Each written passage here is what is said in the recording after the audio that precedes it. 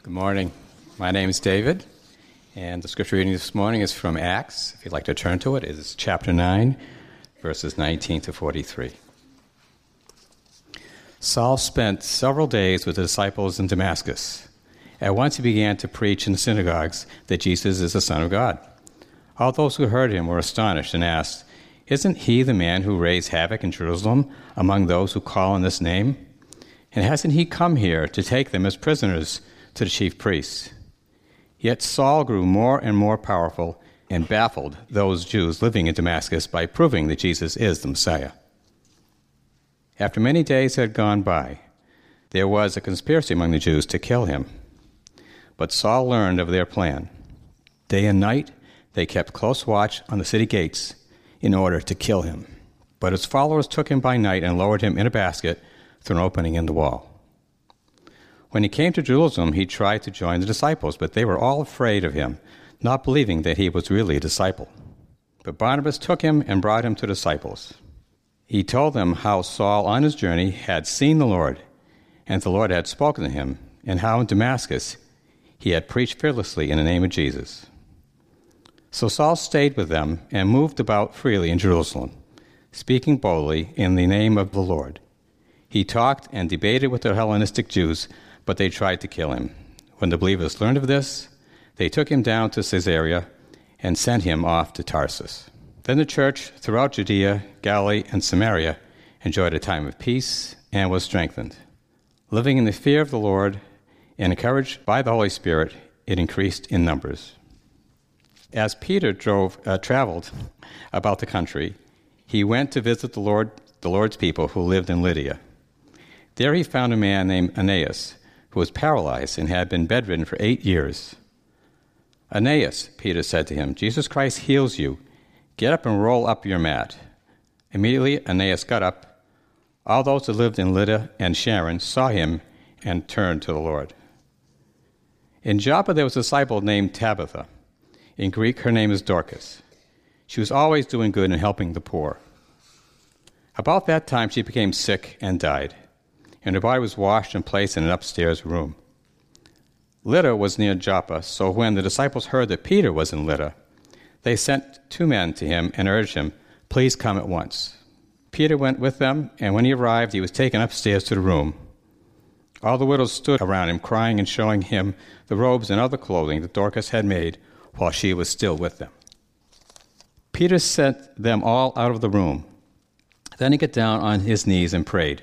Turning toward the dead woman, he said, "Tabitha, get up." She opened her eyes, and seeing Peter, she sat up.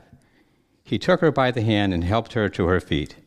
Then she called for the believers, especially the widows, and presented her to them alive. This became known all over Joppa, and many people believed in the Lord. Peter stayed in Joppa for some time with a tanner named Simon. This is the word of God. Nice job, David. I'm sure if Peter could have drove around, he would have covered a lot more territory. The period of time we're looking at today, even though it's in one half of a chapter, really 2/3 of chapter 9, actually takes place over years. Our timelines are beginning to spread out now. And we're actually looking at 2 parallel stories, 2 different journeys into spiritual maturity, that of Saul's and of Peter's. You know, when we were setting out to start a new church and looking for a name, we bantered around a lot of ideas and eventually settled on, as you know, the Journey Community Church. We're not the only Journey Church. You can find several in New England. Of course, there's a couple of very large ones, one in New York City. And so when we first planted the church, people thought, well, are you like all part of a movement? And I said, no. And yes, Journey Community Church is not unique, but there are a lot more churches named First Baptist in New England. And the reason why we chose it was because of the idea that Jesus invites us into a journey with him. For too long, the church has reached out to people by saying, believe, and then you can belong. That's not what Jesus did. Jesus unfolded people on a journey. He said, follow me, and as we go, I will make you. Another invitation he gave in Matthew is familiar to many of us when he said, "Come to me, all you who are weary and burdened, heavy laden, and I will give you rest." This appears to be a two-part invitation, because he goes on and says, "Take my yoke upon you and learn of me." The first part of the invitation is to drop one burden, the burden of our self-righteousness, the burden of our brokenness, the burden of our moral transgressions, our sins, that weigh us down and keep us from the life that God intended us to do, keeps us separated from God. Jesus says, if you come to me, I'm going to free you from that burden. You're going to find rest for your soul. That's conversion. For many of us, we see that as the end of a very long journey. I've arrived. I've come to Christ. But that's actually not the end of the journey. That's the end of the search. It's the beginning of the journey. Jesus goes on and says, "Take my yoke upon you and learn of me." Think about this. He invites us to drop one burden and take on another. But his burden is easy and light. He invites us to come under his yoke. And it's characterized by learning of him. What Jesus is essentially saying is that all human beings were created as beasts of burden. Bob Dylan said it well. You're going to serve somebody. We were meant to serve. We're our most fulfilling when we serve. The problem is we try to serve ourselves, our self-centeredness, our goals, our dreams. And we end up ultimately serving other powers and surrendering to them over us. We're meant to serve. We're meant to carry a burden, but the burden of Christ, which is life-giving. It doesn't weigh us down. It brings us life. To come under the yoke is to come under his control, and that's the lifelong process. You see, Scripture says salvation is not just something that we experience when we're born into the body of Christ, but salvation is an ongoing and continuing experience. When we are born into the body of Christ, we are his children, but salvation is bigger than new birth. New birth is justification.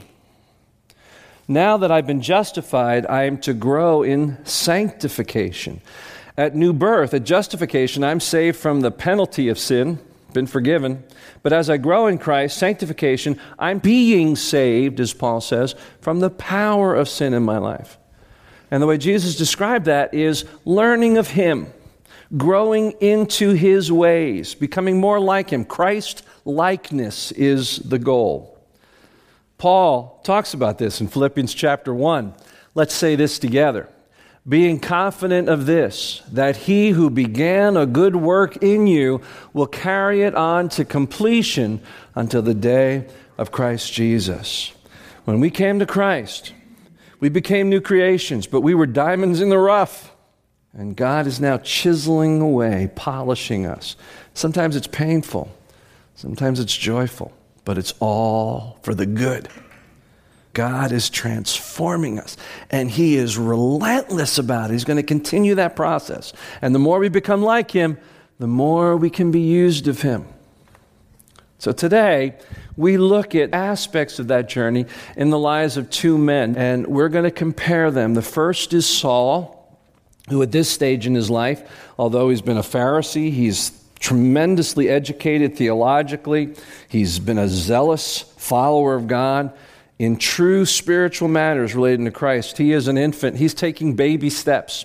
And we're going to contrast that with Peter, who's taking giant leaps at this stage in his life. And hopefully along the way, you'll see some glimpses of the journey that God calls each of us to. We're, again, in Acts chapter 9. If you haven't turned there yet, would you do that?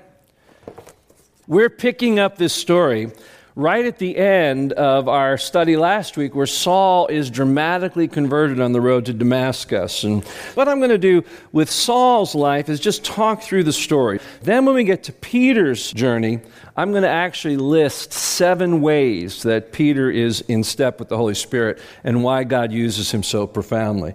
We know several things about Saul at this point in his life. We learn from chapter 7, verse 58, when Saul was first introduced, which is at the stoning of Stephen, that Saul, first of all, is a young man. I think it's important that we capture that. But I want to share two other things about Saul. Put a marker or your thumb in Acts 9 and go with me to Galatians chapter 1. This is an excellent passage to have as a cross-reference for this study. Galatians chapter 1, beginning at verse 11. I want you to know, brothers, that the gospel I preached is not something that man made up. I did not receive it from any man. Rather, I received it by revelation from Jesus Christ. For you have heard of my previous way of life in Judaism.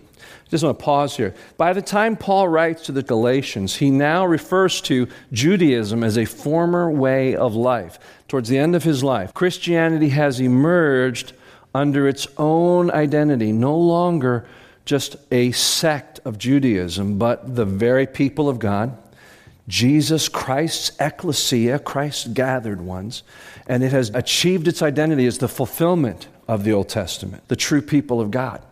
Whereas, at this point in the book of Acts, the followers of Jesus Christ were thought of as a sect, a heretical sub-movement inside Judaism that they refer to, as we've read, the way.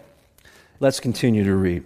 For you have heard in my previous way of life in Judaism how intensely I persecuted the church of God and tried to destroy it. I was advancing in Judaism beyond many Jews of my own age and was extremely zealous for the traditions of my fathers. But when God, who set me apart from birth and called me by his grace, was pleased to reveal his Son in me so that I might preach him among the Gentiles, I did not consult any man, nor did I go up to Jerusalem to see those who were apostles before I was. But I went immediately into Arabia and later returned to Damascus. These are all important points we'll refer to in just a moment back in Acts. Then after 3 years, I went up to Jerusalem to get acquainted with Peter and stayed with him 15 days. I saw none of the other apostles, only James, the Lord's brother. I assure you before God, what I'm writing you is no lie. Later I went to Syria and Cilicia. I was personally unknown to the churches of Judea that are in Christ. They only heard the report. The man who formerly persecuted us is now preaching the faith he once tried to destroy. And they praise God because of this. So there's a couple of other things that we can glean from this personal telling of his conversion. He is an overachiever, advancing well beyond many others his age in Judaism and Phariseeism. And as he puts it himself, he is extremely zealous. This is the spiritual zealot who becomes a Christian. I look back at myself and can relate to the image of Saul that I'd like you to capture here, because like a lot of young men, I was an overachiever, and not necessarily out of health. I needed to know that I was achieving. I needed a checklist somehow. I had experienced a lot of success, very zealous about the things of God. I was passionate, but I was dangerous. When we experience a certain degree of success, but we're still young, there is an arrogance. There's a judgmentalism that we carry because we have yet to experience one of the most important ways that God shapes us, our own failures. That was Saul at this point. And so as we go forward, some important things occur here that reveal what God has yet to do. In verse 19, just after he comes to Christ, for several days, it says he spent that time with the disciples.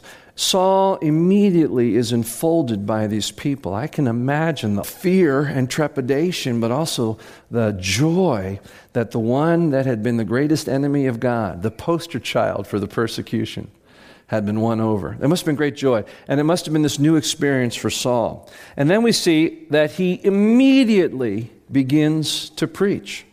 Well, why wouldn't he? He was a spiritual leader. Why wouldn't he immediately go to the local synagogue and begin teaching what he had discovered about Jesus? And so he immediately begins teaching. He grew in power, it says. And then this phrase, proving that Jesus is the Christ. Now, I think Luke's choice of words here are very important, especially when we contrast them with what we're going to see in Peter's life. What Saul was doing was winning theological arguments, proving scripturally that Jesus was the Christ. He's winning the arguments, but what's the result? They were astonished, baffled, it says. They are not convinced, and they're certainly not converted. One of the interesting things about Saul's first attempts at ministry is the startling lack of people coming to faith, as opposed to what we're going to see in Peter's life. There's no statement here that suggests anyone came to faith because of Saul's fervent debate. Yes, it refers to those in Damascus who were his followers, but think about that. That's a very unique statement. They were his followers.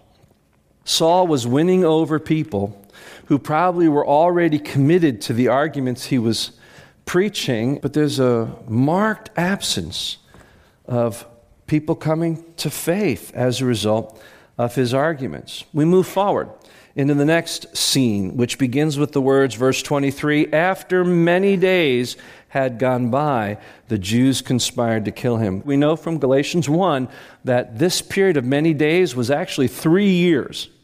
He heads off to Arabia. We're not exactly sure what happens there. Paul speaks about being taught by Christ himself, caught up and envisioning things, some so glorious that he couldn't put words to them. He returns to Damascus, and boy, he's really winning friends and influencing people. It says that they conspire to kill him.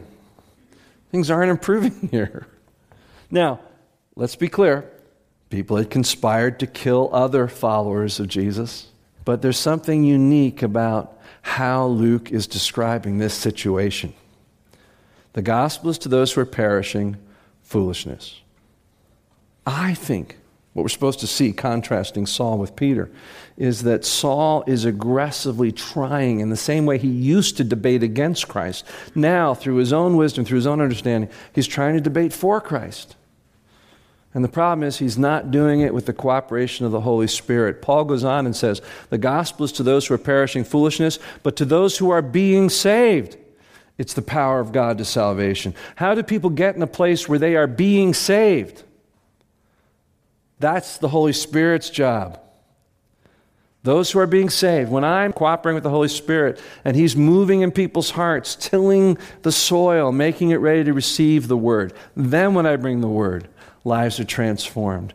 We see a complete lack of that here, and as a result, we see Paul escaping by a basket over the side of the city, upon which he leaves finally for Jerusalem. The period of time here, as we saw in Galatians 1, of this little scene that we're about to look at is a mere 15 days. I can picture that Saul, for a very long time, longed to go back to Jerusalem. I'm sure he imagined what it would be like to finally walk into the apostles and apologize to them and tell the story of what Jesus did and join them in their mission of bringing the gospel to the ends of the world. I'm sure he pictured going back to the Hellenistic synagogue that he was a part of, where he, along with all of the others, believed Stephen was worthy of death. He approved it. He stood watching it. He held the coats of those who committed it. I'm sure Saul longed to go back and tell them how wrong he was. Imagine what he's been picturing as he goes. And as you pick up the story, the disciples, the whole church, is afraid of him. They had heard of him, but they were scared to death when he finally shows up. So rather than being enfolded, he's kept at arm's length. Thank God for Barnabas. We're going to learn more about Barnabas in the future because he plays a big role in Saul's life about 10 years from now.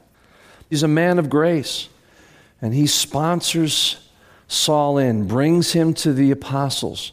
We know from Saul's own story that the only ones that would meet with him were Peter and James, who is the brother of Jesus. Heard Andy Stanley this week at the Willow Creek Leadership Summit said that it was the fact that Jesus' brother James got converted that is one of the great evidences for him, why he was able to really put his trust in Christ. Think about it. What would it take for you to convince your brother or sister that you're the Son of God? If Jesus could convince his brother, I'm in. So he meets with Peter, and he meets with James. It says he boldly preached the name of the Lord wherever he went. He went back to that Hellenistic synagogue, his home synagogue in Jerusalem, and aggressively began to debate those very leaders that had condemned Stephen to death, who Jesus Christ is. Do they come to Christ? No. They try to kill him.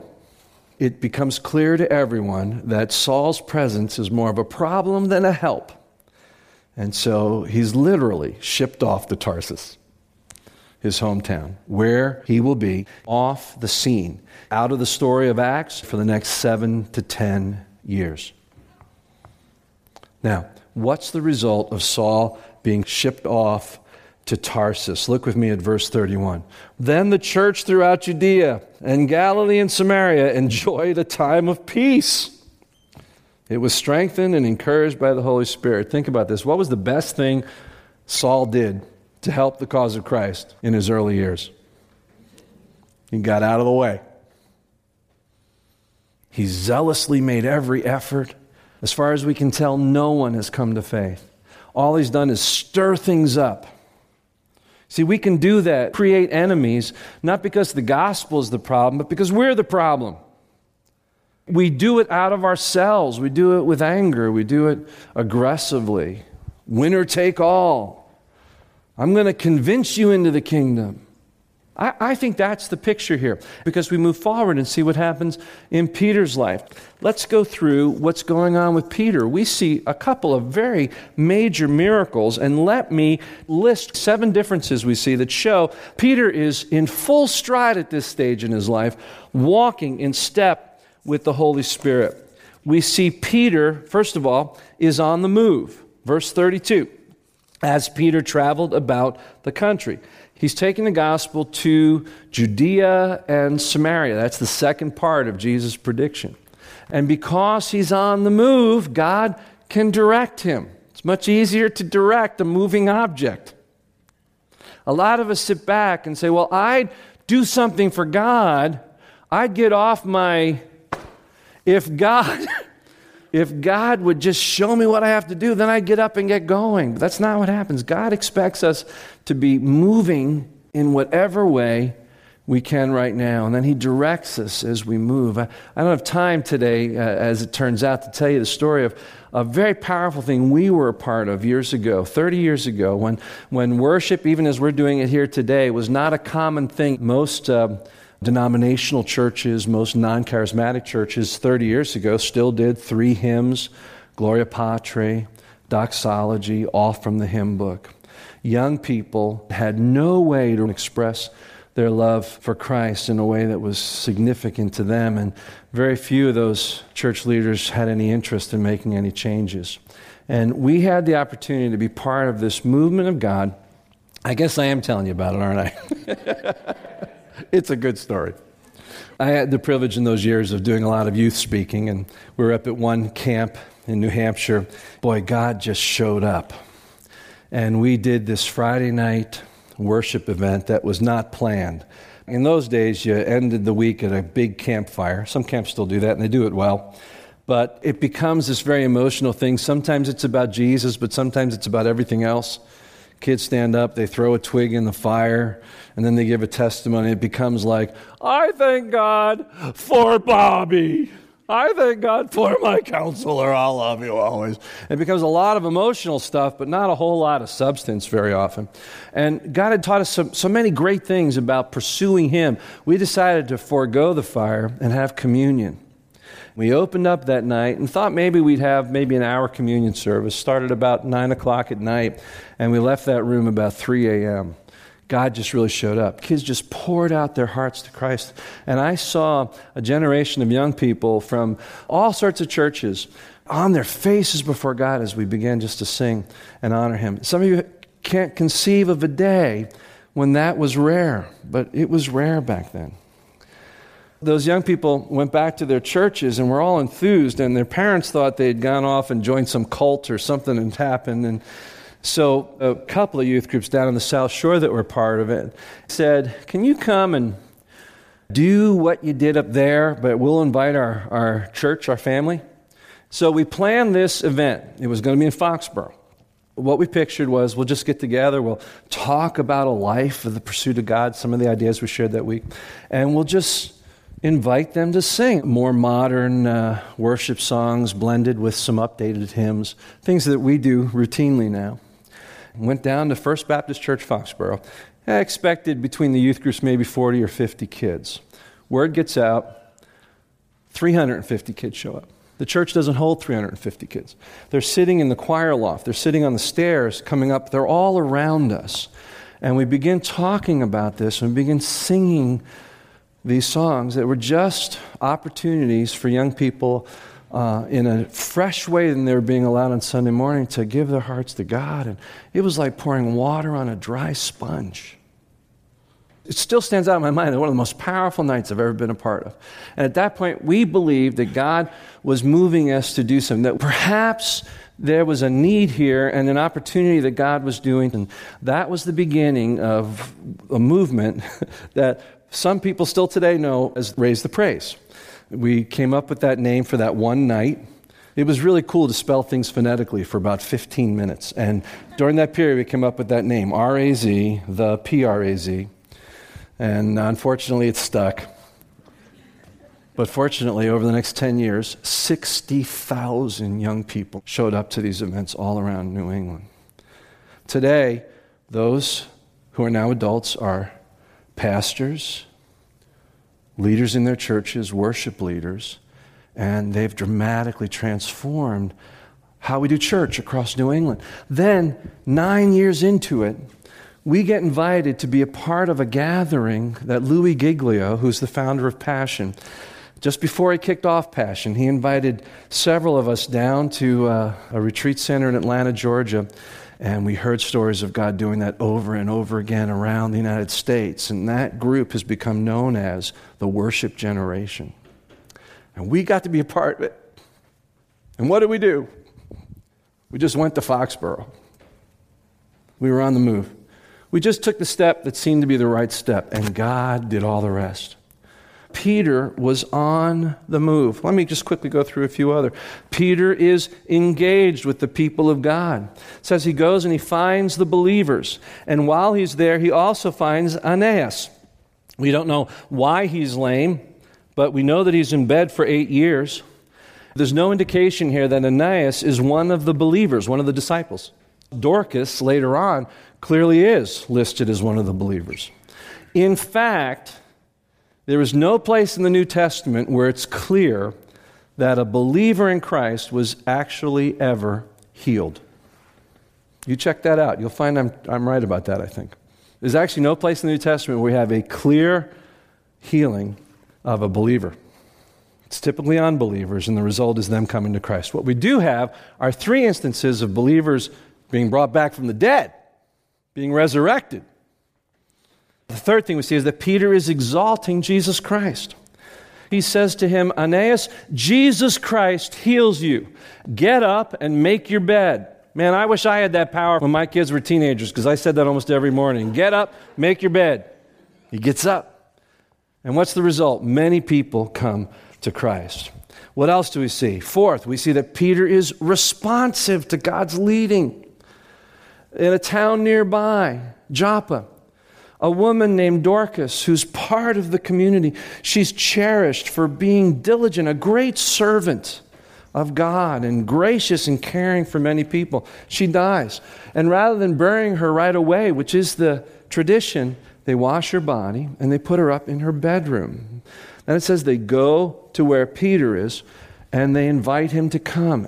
Do not delay in coming to us. And Peter goes. He goes upstairs. They show all the garments, the things she's done to take care of people. Peter puts them out of the room. And then the next thing we see is that he's prayerful, even on his own. He doesn't pray for show. Gets on his knees, surrenders to Christ. Then out of whatever happens in his spirit, he simply says to her, Tabitha, arise. And she does. That's really powerful. We see, sixthly, that Peter was fruitful, verse 42. Many people believed in the Lord. But then we see this final scene. we see this final little verse that were we not going through the story the way we are, we may just think it's a little bookmark for us to put in place before we move to the next chapter. Look with me at verse 43. Peter stayed in Joppa for some time with a tanner named Simon.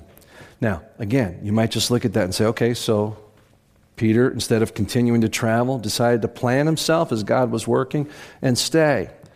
But he stayed in the home of a tanner. Now, let me try to explain how big this was for someone like Peter, who was a devoted Jewish man. The Jews despised tanners because they worked with dead animals. The fact that Peter would stay in the home of a tanner speaks about the fact that Peter was learning the way of Jesus. The yoke was having its way. This is the bookmark for the next chapter. It's what God's doing in his heart. He's losing his prejudice.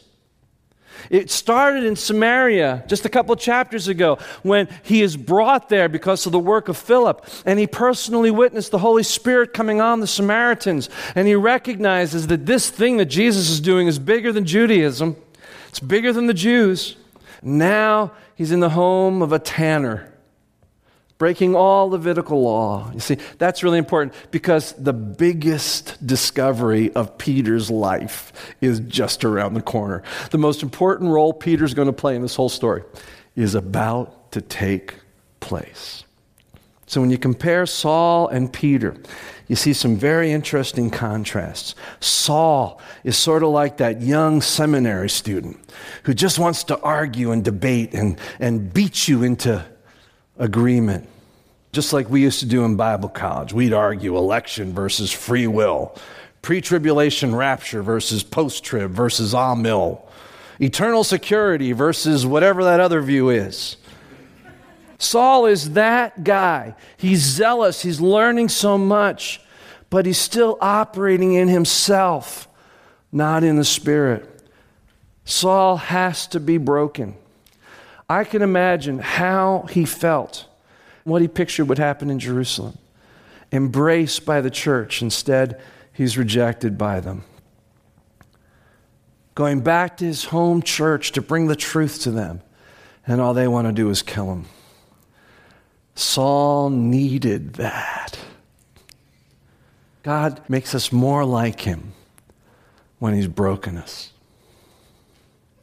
When we've reached the end of our success. I'm so thankful for the years that I went through not long ago, that at the time seemed so unfair and were so devastating to me and my family, where I first really and truly failed to hold on to something that I believed I was meant to be a part of. I'm so grateful for that. I've learned so much. I'm so much more surrendered to Christ, so much more understanding that it's not about what I know, what I've done, what I think about other people, that it's just all about Christ. It's all about Christ. It's all about what he does through. Have I learned it all? No. You know why I know that? Because I'm still here. Christ will continue to do what he promised. I am certain of this. He who began a good work in you will be faithful to bring it to completion. We see Peter well on the way. He's already suffered. He's been refined. You know the story of Peter. And at this point, he's moved from arrogance to availability. He's moved from self-righteous and self-serving and self-saving to being a servant of the Savior. He's in step with the Spirit. God's doing that in your and my life. And we need to embrace every opportunity to get there.